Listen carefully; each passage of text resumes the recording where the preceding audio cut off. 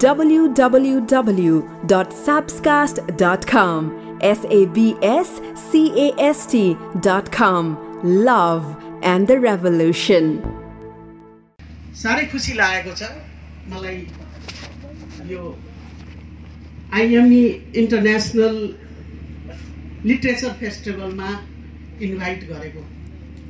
हिजो राति एउटा थकाली रेस्टुरेन्टमा हामीहरूको एउटा सानो भोजनको व्यवस्था हुँदा हाम्रो पूर्व क्षेत्रको केदार शर्माजीले मलाई भन्नुभएको मलाई अहिले पनि सम्झना छ। म राति हाँसेँ पनि एक्लै। तपाईँ न्यायाधीश यो फेस्टिभलमा हुन पनि हो, वकालतको क्षेत्रमा र न्यायाधीश भएर 40 वर्ष काम गरेको मान्छे फेरि लिटरेचर फेस्टिभलमा, अचम्म लाग्ला। तर 2035 सालको अन्ततिर चैतिर मैले वकालत सुरु गरेँ। त्योभन्दा पहिले म साहित्यकार नै थिएँ। म त्यतिखेर चाहिँ मैले लेखेका कथाहरू सबै राखेको छु सङ्कलन गरेर। त्यतातिर पनि मेरो चाहना चाहिँ थियो। त्यसैले होला पूर्वमा मेरो चाहनालाई इन्ट्युसन भनिन्छ नि, त्यही बुझेर मलाई यहाँ बोलाएको जस्तो लाग्यो। मलाई मसँग एकदम छोटो समय छ। हामी सबै भाग्नेमा छौँ। त्यसैले आजको प्रमुख अतिथि जर्जन र एलियम्मा जी, उहाँहरूको बारेमा सुन्दाखेरि त मलाई अचम्मै लाग्यो। कत्रो एउटा दृढता। पर्यटन मन्त्रीज्यू, यहाँ उपस्थित हुनुभएका पत्रकारज्यूहरू, साहित्यकारज्यूहरू, कविज्यूहरू र नेपाल भारतमै ख्याति प्राप्त भएको कलाकारज्यू मनिषा कोइराला लगायत आज मैले भनिहालेँ नि, मेरो सबभन्दा ठुलो सम्मान भएको छ। र म एउटा कुरा सानो के भन्न चाहन्छु भने, मलाई कार्यक्रममा यो थाहा थिएन कि मैले बोल्नुभन्दा पहिले मेरो बारेमा हाम्रो थापाजीले चाहिँ केही बोल्नुहुनेछ। उहाँले जसै मेरो बारेमा बोल्नुभयो म लाजले भुतुक्कै भएँ। मलाई त्यही चाहिँ मन पर्दैन। दुईटा कुरा, एउटा मेरो बारेमा कसैले प्रशंसा गरिदिएको ठ्याक्कै मन पर्दैन, एकदम मेरो हार्टली भन्छु। अर्को कुरो, मञ्चमा उभिएर सम्मान लिन भनेपछि म भुतुक्कै हुन्छु। धेरैपल्ट मैले सम्मान छोडेको छु। क्या मलाई कस्तो फिल हुन्छ कि एउटा मतलब के गरेको छ र सम्मान भने जस्तो लाग्छ। मलाई एउटा दायित्व दिएको छ कि नोट स्पिच गर्ने। म भरसक समयलाई बचाउने कोसिस गर्छु। यसपल्टको किनोट स्पिचमा स्पेसली नेपालमा महिला हिंसा बढी देखिएको हुनाले र एउटा पूर्व प्रधान न्यायाधीशको हैसियतबाट महिला हिंसामा चाहिँ केही फोकस गर्नुपर्छ कि भनिकन मैले चाहिँ अन्यायमा महिला भन्ने एउटा विषयलाई लिएर यहाँहरूसँग म प्रस्तुत गर्न चाहन्छु। प्रकृतिको अनुपम सुन्दर नगरी पोखरामा आयोजित साहित्य र कलाको यो महोत्सवमा पाल्नुभएका सबैलाई हार्दिक अभिवादन। भनिन्छ कला र साहित्य चेत नभएको मानिस पशु सरह हुन्छ। प्रकृतिले निर्धारण गरेका सीमाभन्दा पर पुगेर जीवनको सौन्दर्य उद्घाटन गर्ने भएकाले मानिसलाई पशुभन्दा विकसित मानिएको। मानिसले आफ्नो जीवनका आवश्यकता परिपूर्ति गर्न नयाँ नयाँ आविष्कार गर्छन्। ती आविष्कारबाट उसले आफ्नो जीवनलाई सहज र सुखी त बनाउँछ नै, साथै जीवनमा सौन्दर्य पनि थप्छ। सौन्दर्य चेत मानिसको सबैभन्दा ठुलो आविष्कार हो। साहित्य र कला त्यही चेतका उपज हुन्। विसङ्गतिपूर्ण जीवनमा सङ्गतिहरूको खोजी र तिनको उद्घाटन र नवनिर्माण नै साहित्य र कलाको ध्येय हो। तर मानिस बाँचिरहेको समाज नै विसङ्गतिपूर्ण हुन्छ भने साहित्य र कलाको पहिलो दायित्व त्यो हो, विसङ्गतिको उद्घाटन र त्यसमाथि निर्मम प्रहार हुन जान्छ। जमिनमा टेक्ने प्रयास गर्न थालेदेखि नै मानिसले आफ्नो जीवनलाई सङ्गतिपूर्ण बनाउने प्रयास गरिआएको छ। तर समाज निर्माणको क्रममा शक्ति सोपानको निर्माण र शासनको निरन्तरताको चाहनाले मानव समाजभित्र विभेद र शक्तिको अनधिकृत प्रयोग हुन थाल्यो। त्यसैले हामी बाँचिरहेको समाज विसङ्गतिपूर्ण छ। हाम्रा सङ्गतिका लयहरू भत्किएका छन्। यी विसङ्गति हाम्रो साहित्य र कलामा प्रतिबिम्बित हुने गरेका छन्। आज म यहाँ हाम्रो नेपाली समाजलाई विसङ्गतिपूर्ण बनाउने एउटा ठुलो कारकको बारे चर्चा गर्छु त्यो हो लैङ्गिक विभेद। विज्ञान र प्रविधिको युगमा भनिए पनि नेपाली समाजमा अझै पनि लैङ्गिक हिंसा व्याप्त छ। पछिल्ला केही दिनदेखि कञ्चनपुरको बालिका निर्मला पन्तको बलात्कार र हत्याको घटनालाई लिएर सिङ्गो देश तरङ्गित छ। दिनहुँ जस्तो उक्त घटनालाई लिएर प्रदर्शन भइरहेका छन्। सम्बन्धित निकायले अझैसम्म त्यसको दोषी किटान गरेर पक्राउ गर्न सकेको छैन। तर लैङ्गिक हिंसा भनेको बलात्कार मात्र होइन, लैङ्गिक हिंसाका अनेक स्वरूपहरू छन्। तिनलाई नबुझी हामी हिंसा निमित्यान्न पार्न सक्दैनौँ।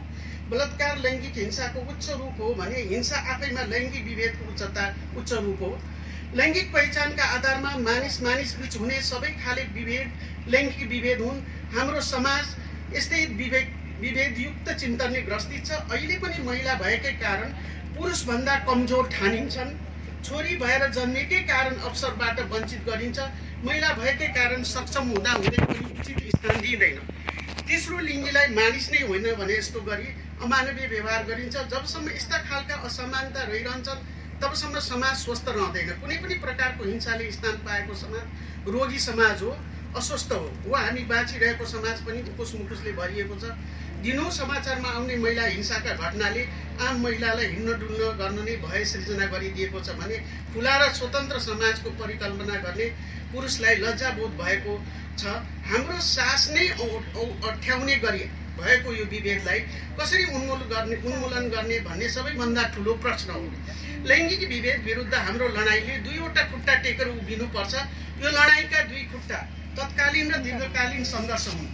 सतहमा आएर विभेद र हिंसाका घटना विरुद्ध तत्कालै गरिने सङ्घर्ष तत्कालीन सङ्घर्ष हो भने लैङ्गिक विभेदका स्रोत नै निमित्यान्न पार्न गरिने सङ्घर्ष दीर्घकालीन हो। घरेलु हिंसा, बेचन पिखन, बलात्कार, हत्या मात्र महिला हिंसा होइन। महिला भएकै कारण सहभागिता र अवसरबाट वञ्चित हुनु पनि हिंसा नै हो। यस्ता महिला विरुद्ध हामीले तत्कालीन सङ्घर्ष गर्नुपर्ने जरुरी छ। यस्तो सङ्घर्षको मञ्च सडकदेखि अदालतसम्म हुन सक्छ। निर्मला पन्तको घटनामा गरिएको सडक सङ्घर्षकै कारण आज सरकार साँचो अपराधीको खोजी गर्न बाध्य भएको छ। तर यो घटनाले एउटा महत्त्वपूर्ण यथार्थ हामी माझ ल्याइदिएको छ।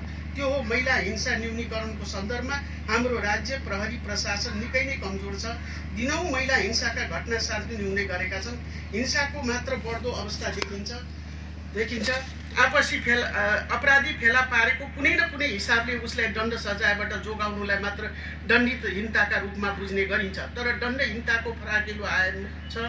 अपराध भइसकेपछि अपराधी खोजी नगर्नु, अपराधी पत्ता लागेर पनि उसलाई कारबाहीको दायरामा नल्याइनु, कारबाहीको दायरामा ल्याएर पनि मुद्दा कमजोर बनाएर सजाय मुक्त वा हिंसामा परे जोगाउने तथा उसको सुनवाई गरेर अपराधीलाई सजाय दिलाउने कर्तव्य राज्यको। त्यसैले यदि कोही कसैले आफूमाथि भएको अन्याय, अत्याचार र हिंसाको उजुरी गर्ने सहज परिस्थिति पाउँदैन भने त्यसलाई दण्डहीनताभित्रै समेट्नु पर्दछ। राज्यले दण्डहीनताका यी सबै आयामलाई सम्बोधन गर्नुपर्छ। महिला हिंसाका अधिकांश घटनामा म यहाँनिर अलिकति प्रश्न पार्न चाहन्छु। यो महिला हिंसाका मुद्दाहरू कहाँनिर बिग्रिन्छ भने जब इन्भेस्टिगेसन हुन्छ त्यतिखेर नै बिग्रिया हुन्छ। त्यो बिग्रेर अदालतमा पुग्दछ। अदालतमा पुगेपछि राम्रा जज रहेछन् भने पायो न्याय, नपाए हरिबाजीले भनेको जस्तै हुन्छ। महिला हिंसाका अधिकांश घटनामा दण्डहीनता हुने गरेको पाइएको छ। यसको पहिलो कारण हो आम घटना प्रहरीसम्म पुग्दैन पुग्नु। बलात्कार जस्तो जघन्य अपराध समेत प्रहरीकोमा नपुर्याई मिलापत्रमा टुङ्ग्याइने गरेका समाचार बारम्बार सार्वजनिक भएका छन्। कतिपय घटनामा त राजनीतिक दलका नेताहरूको दबावका कारण पहिले मुद्दा नै दर्ता नगर्ने गरेको समेत सुनिएको छ।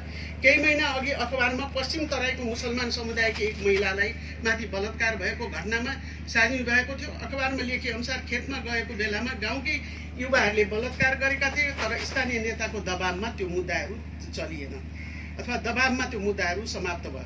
बलात्कार मुद्दाको अर्को सबैभन्दा पेचिलो समस्या अदालतमा मुद्दा नै नपुग्ने हो। प्रहरीमा उजुरी गरेका मुद्दा पनि विभिन्न कारणले अदालतमा नपुगिरहेको देखिन्छ। यसको प्रमुख कारण हाम्रो प्रहरी प्रशासनमा हुने अनावश्यक राजनीतिक हस्तक्षेप।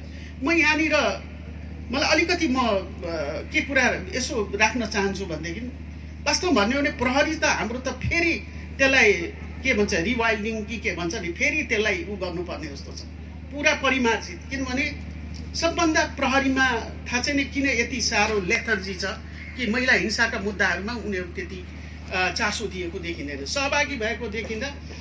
के हाम्रो प्रहरी प्रशासनमा यति सामान्य ज्ञान पनि छैन, प्रहरी प्रशासनमा यति सामान्य ज्ञान छैन भन्ने अनुमान नै गर्न सकिँदैन। त्यसैले यो घटनामा नियतमाथि प्रश्न उठेको हो। त्यसैले नै मैले पत्रिकामा निर्मला पन्तको घटनामा सरकार प्रतिवादी भनेको लेखिएको थिएँ।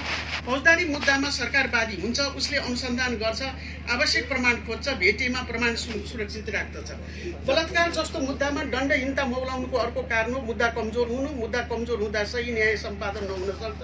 बलात्कारका कतिपय घटनामा सुरुको अदालतले उन्मुक्ति दिएका अभियुक्तलाई उपल्लो अदालतले दोषी ठहर गरेको पाइएको छ। पछिल्लो पटक ललितपुरको सामूहिक बलात्कारको घटनामा त्यस्तो उदाहरण हो। न्याय सम्पादनमा यस्तो त्रुटि हुनका अनेक कारण हुन सक्छन्। यसबारे विस्तृतमा बुझ्न हामीले न्याय सम्पादनको प्रक्रिया बुझ्न जरुरी छ। न्यायाधीश यस्तो पद हो जहाँ बसेर अनुमान र आकलनको भरमा निर्णय गर्न मिल्दैन। हरेक न्यायाधीशले आफ्नो बेन्चमा प्रस्तुत गरिएका तथ्य प्रमाण र इजलासमा हुने बहसका आधारमा निर्णय गर्ने हो। त्यस्तैले कुनै पनि मुद्दामा अर्को कुरा पनि म यहाँनिर छोटो राख्छु, यसलाई लामो बोल्नुभन्दा मैले भन्न खोजेको कुरा के हो भने अब सिस्टम यो पनि ल्याउनु पर्यो इन्भेस्टिगेसनमा कि न्यायाधीशले कहीँ प्रमाण सङ्कलन गर्नमा कमजोरी छ भने उसले फेरि पनि अनुसन्धान गर्ने आदेश दिन सकोस्। महिलाको मुद्दालाई गम्भीरतापूर्वक नहेर्ने समस्या पनि छ। त्यस्तै न्याय सम्पादनमा ढिलाइ हुने गरेको छ। महाधिवक्ताको कार्यालयले वार्षिक रूपमा सार्वजनिक गरेको प्रतिवेदनका आधारमा हेर्दा सन् 2005 देखि 2010 सम्म 5 वर्षमा सर्वोच्च अदालतमा वार्षिक औसत 116वटा बलात्कारका मुद्दा दर्ता भए। त्यसमध्ये 41% मात्रै फैसला भएको देखियो। पुनरावृत्त अदालतमा पनि वार्षिक रूपमा औसत 105वटा त्यस्तै न्यायाधीश थुप्रै मुद्दामा फैसला गरे। मैले त्यस्तै विभिन्न मुद्दामा फैसला गरेको छु। अधिकांश मुद्दामा इज्जत प्रतिष्ठा गुम्ने डरका कारण महिलाले आफूमाथि दिनौँ हुने हिंसा लुकाउने गरेको पाएको छु। हिंसालाई स्थान दिएको कुनै पनि परिवार इज्जतदार हुन सक्दैन। जतिसुकै कमाए पनि, जतिसुकै अग्लो महल खडा गरे पनि, शिक्षित हुँ भने पनि जब महिलामाथि हिंसा गरिन्छ भनेदेखि त्यो मानिस इज्जतदार चाहिँ ठहरिँदैन। अर्कोतर्फ अधिकांश महिलाले सामान्य कानुनी ज्ञान समेत नहुँदा न्याय पाउन नसकेको पाइन्छ। अधिकांश महिलालाई आफूमाथि हिंसा विरुद्ध कसरी कानुनी लडाईँ लड्ने भन्ने जानकारी छैन। अदालतकोमा देख्न नै महिलाहरू डराउँछन्, धेरै खर्च हुन्छ, समय लाग्छ भनेर। उपस्थित विद्वानजन यहाँहरू समक्ष यो यथार्थ पस्किन पाउँदा म आफैमा गर्वबोध गर्दछु।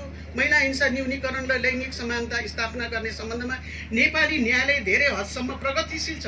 न्यायपालिका धेरै हदसम्म विधायिकाले निर्माण गरेका कानुनको परिधिभित्र बाँधिएको हुन्छ। तर नेपाल मानव अधिकार र महिला अधिकार सम्बन्धी धेरैवटा अन्तर्राष्ट्रिय सन्धि, महिला महासन्धिहरू पक्ष राष्ट्र हो भन्ने हामीले बिर्सनु हुँदैन।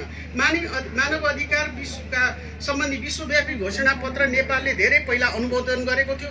साथै नागरिक तथा राजनीतिक अधिकार सम्बन्धी ICCRP र ICCECRP महिला विरुद्धका सबै प्रकार भेदभाव उन्मूलन गर्ने अन्तर्राष्ट्रिय सन्धि, महासन्धि लाई चाहिँ नेपालले अनुमोदन गरेको छ। यिनै आधारमा नेपालको न्यायालयले गरेका केही महत्त्वपूर्ण फैसलाले हाम्रो देशमा महिला हिंसा अन्त्य गर्न र समतामूलक समाज निर्माण गर्न भूमिका खेलेको देखिन्छ। सर्वोच्च अदालत गरेका ती महत्त्वपूर्ण फैसलाहरू मध्येमा चाहिँ मीरा ढुङ्गाना विरुद्ध श्रीपाँचको सरकार प्रतिवादी रहेको सर्वोच्च अदालतको वैवाहिक बलात्कार। त्यस्तै गरेर अर्को मुद्दा छ रेशमा थापा विरुद्ध श्रीपाँचको सरकारको विपक्षी रहेको सर्वोच्च अदालतले फैसला गरेको बोक्सीको आरोप लगाउने विरुद्ध जुन हिंसा हुन्छ त्यो हिंसाको विरुद्ध। अर्को 2062 सालमा दिलबहादुर विश्वकर्माको जुन फैसला छ त्यो चाहिँ कुरीतिको विरुद्धमा चाहिँ छाउपाडीको बारेमा भएको फैसला हो। 2067 साल मङ्सिर 15 गते ज्योति लम्साल पौडेल समेत विरुद्ध नेपाल सरकार प्रतिवादी समेत रहेको मुद्दा, जसमा चाहिँ सर्वोच्च अदालतले बलात्कार जस्तो गम्भीर अपराधमा पीडकका लागि हरेक जिल्लामा एउटा काउन्सिलिङ सेन्टर हुनुपर्दछ भनेर त्यसपछि व्याख्या गरिएको छ। यसरी 2067 सालमा सबिना दमाईको मुद्दामा चाहिँ नागरिकता चाहिँ के छ भनेदेखि आमाको नाउँबाट पाउने चाहिँ व्याख्या भएका छन्। उपस्थित प्राज्ञ वर्ग, यी कानुनी प्रावधानले हामीलाई महिला विरुद्ध हुने हिंसा र विभेदसँग लड्न सहयोग पुर्याउँछ। हामी यिनै कानुनका आधारमा टेकेर न्यायको लडाईँ लड्ने हो। तर मैले अघि नै उल्लेख गरेँ जस्तै यो लडाईँ तत्कालीन लडाईँ हो, यो आवश्यकता छ। तर यतिले मात्र लैङ्गिक विभेदको पूर्ण अन्त्य हुँदैन भनिकन केही सुझावहरू यहाँ राखिएको छ। लैङ्गिक विभेदको पूर्ण अन्त्यका लागि हामीले दीर्घकालीन सङ्घर्ष पनि गर्नुपर्छ।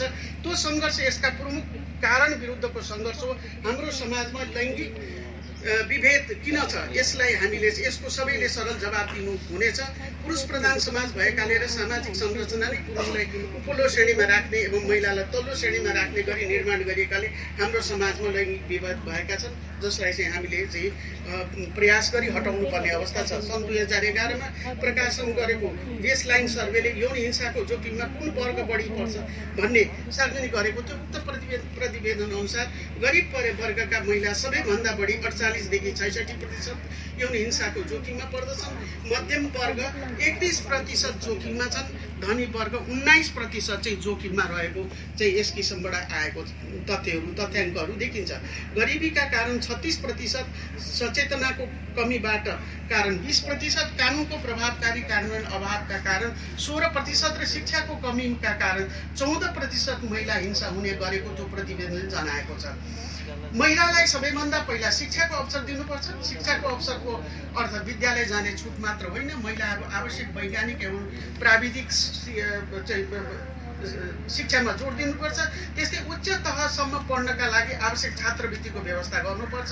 सरकारले आरक्षणको बन्दोबस्त गरेर महिलालाई कोटा छुट्याए पनि त्यसको सुविधा लिने अधिकांश धनीमानी र उपल्लो वर्ग रहेको चाहिँ देखिन्छ। उपस्थित विद्वानजन, अब म सार खिच्छु। लैङ्गिक विभेदको अन्त्यका लागि हामीले तत्कालीन र दीर्घकालीन सङ्घर्ष गर्नुपर्छ। तत्कालीन सङ्घर्षको अर्थ अपराधी विरुद्धको लडाइँ हो। त्यसका लागि उजुरीमा पहुँच, प्रभावकारी अनुसन्धान जोड हुन जरुरी छ। मुद्दा परिवेमा प्रभावकारिता आवश्यक छ। दीर्घकालीन सङ्घर्ष समाजको संरचनात्मक परिवर्तनसँग सम्बन्धित छ। लैङ्गिक विभेद संरचनागत विभेद हो। समाजको संरचनामा पुरुष शक्ति सम्पन्न र महिला शक्तिहीन बनाइएकोले नै यो विभेद कायम भएको हो। यो विभेदको कर्ता पुरुष भएकाले विभेद अन्तका लागि पनि पुरुषले पहिलो कदम थाल्नुपर्छ। महिला हिंसा वा महिलामाथि हुने विभेदको विरोध महिलाले मात्र चासोको विषय बन्नु हुँदैन। जबसम्म लैङ्गिक समानतायुक्त समाज हुँदैन तबसम्म त्यसका असर पुरुष र महिला दुवैले भोग्नुपर्छ। राज्यलाई यिनै सभ्य कार्यका लागि उत्प्रेरित गर्दा हामी सबै बुद्धिजीवी, पत्रकार, लेखक, कलाकार सबैले खबरदारी र सहयोग दुवै गर्न आवश्यक छ। अन्ततः म के भन्न चाहन्छु भने सबैजना दाजुभाइ, दिदी, बहिनी, पिता, मामा, चेला जति पनि पुरुष हुनुहुन्छ उहाँहरूले पहिले महिलालाई आर्थिक रूपले सबल बनाउनु पर्यो। त्यसो भयो भने महिलाहरूले गरी खान सक्छ र यो समाजमा हिंसाको कमी हुन्छ। धेरै कुरा छ जसलाई मैले छोटो रूपमा यहाँ उल्लेख गरेँ। धन्यवाद छ। सबभन्दा म यहाँ मुरी यो आयोजकहरूलाई धन्यवाद दिन्छु कि एउटा न्यायाधीश, पूर्व प्रधान न्यायाधीशलाई साहित्यिक सम्मेलनमा सहभागी गराउनु भएको हुनाले धन्यवाद छ।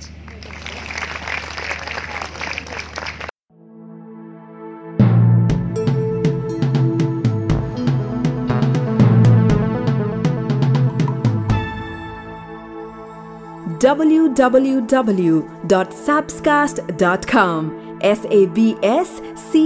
sabscast.com. Love and the Revolution.